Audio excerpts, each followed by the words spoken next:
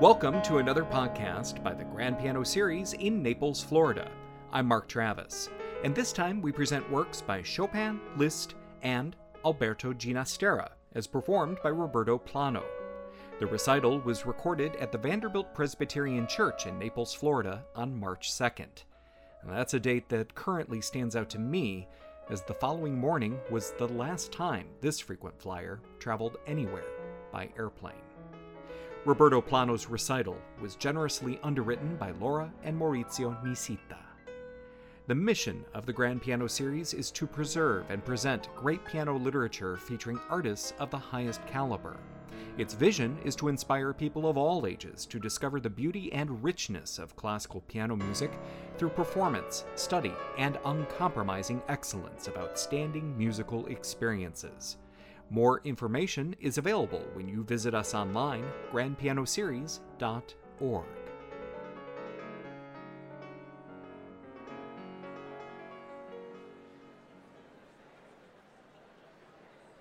Italian-born pianist Roberto Plano was the winner of the Cleveland International Piano Competition in 2001, and he was laureate at numerous other international competitions, notably the 12th Van Cliburn International Piano Competition.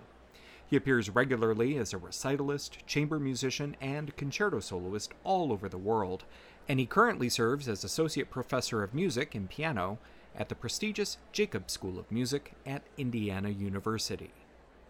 Mr. Plano's recital for the Grand Piano Series comprised a fascinating program of works by a wide variety of composers, from Respighi, Chopin, and Liszt to Villa-Lobos, Ginastera, and Gershwin.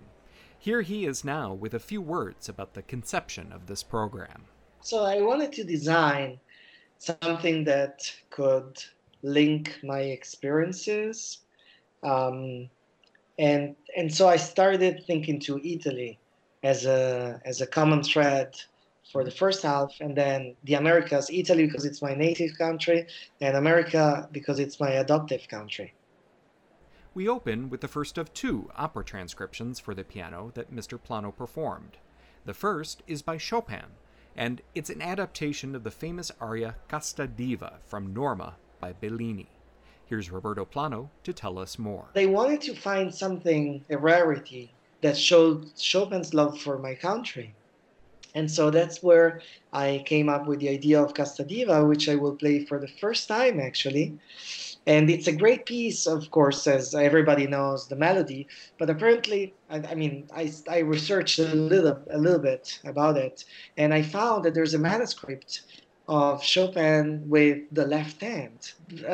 Most probably, he was getting ready to accompany a singer because he loved singing. He loved singers, and he loved Bellini's music as much as possible. So he wanted, in my opinion, and in the opinion of many scholars that studied this, he wanted to play Casta Diva with a singer. So he wrote the accompaniment just for left hand, probably something that he had to work on, but then he probably forgot, or I don't know what happened. So it's unfinished in a way. The left hand is completely finished. So what a Polish scholar did was to add the melody on that accompaniment. And it's absolutely the melody that we know, that we hear in the opera. And so I took that, I just do a little bit of changes from this score that was written by this Polish scholar, so that it really is very similar to the aria that is sang in the opera. And other than that, that's the Chopin's homage, the closest homage to my country that we can find. And we now hear Chopin's transcription of Casta Diva from Bellini's Norma. Roberto Plano is the pianist for the Grand Piano Series.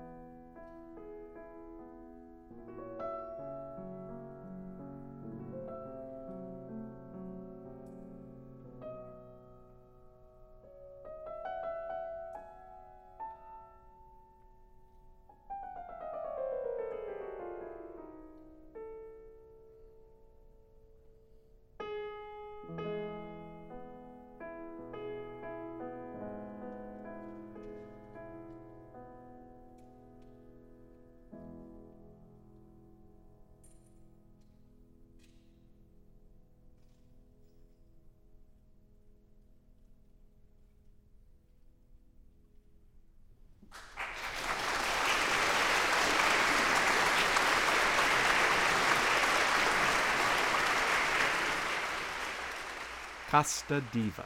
That was Chopin's transcription of the famous showstopper from Bellini's bel canto masterpiece, Norma. The arrangement was reconstructed by Wojciech Nowik. We follow with another operatic adaptation, and this time it's a piece from Verdi's opera Il Trovatore, as transcribed by Franz Liszt. Once again, Roberto Plano. In the Trovatore, there's a great part, very, very virtuosistic, where we can hear the third hand technique. So there's a central voice who is singing the melody, and then the arpeggios is going throughout the whole keyboard. And it seems that there's two hands doing the arpeggios and one hand doing the middle voice. So it's like having three hands on the keyboard. It's actually only two. And this is something that only Liszt was able to achieve at that time.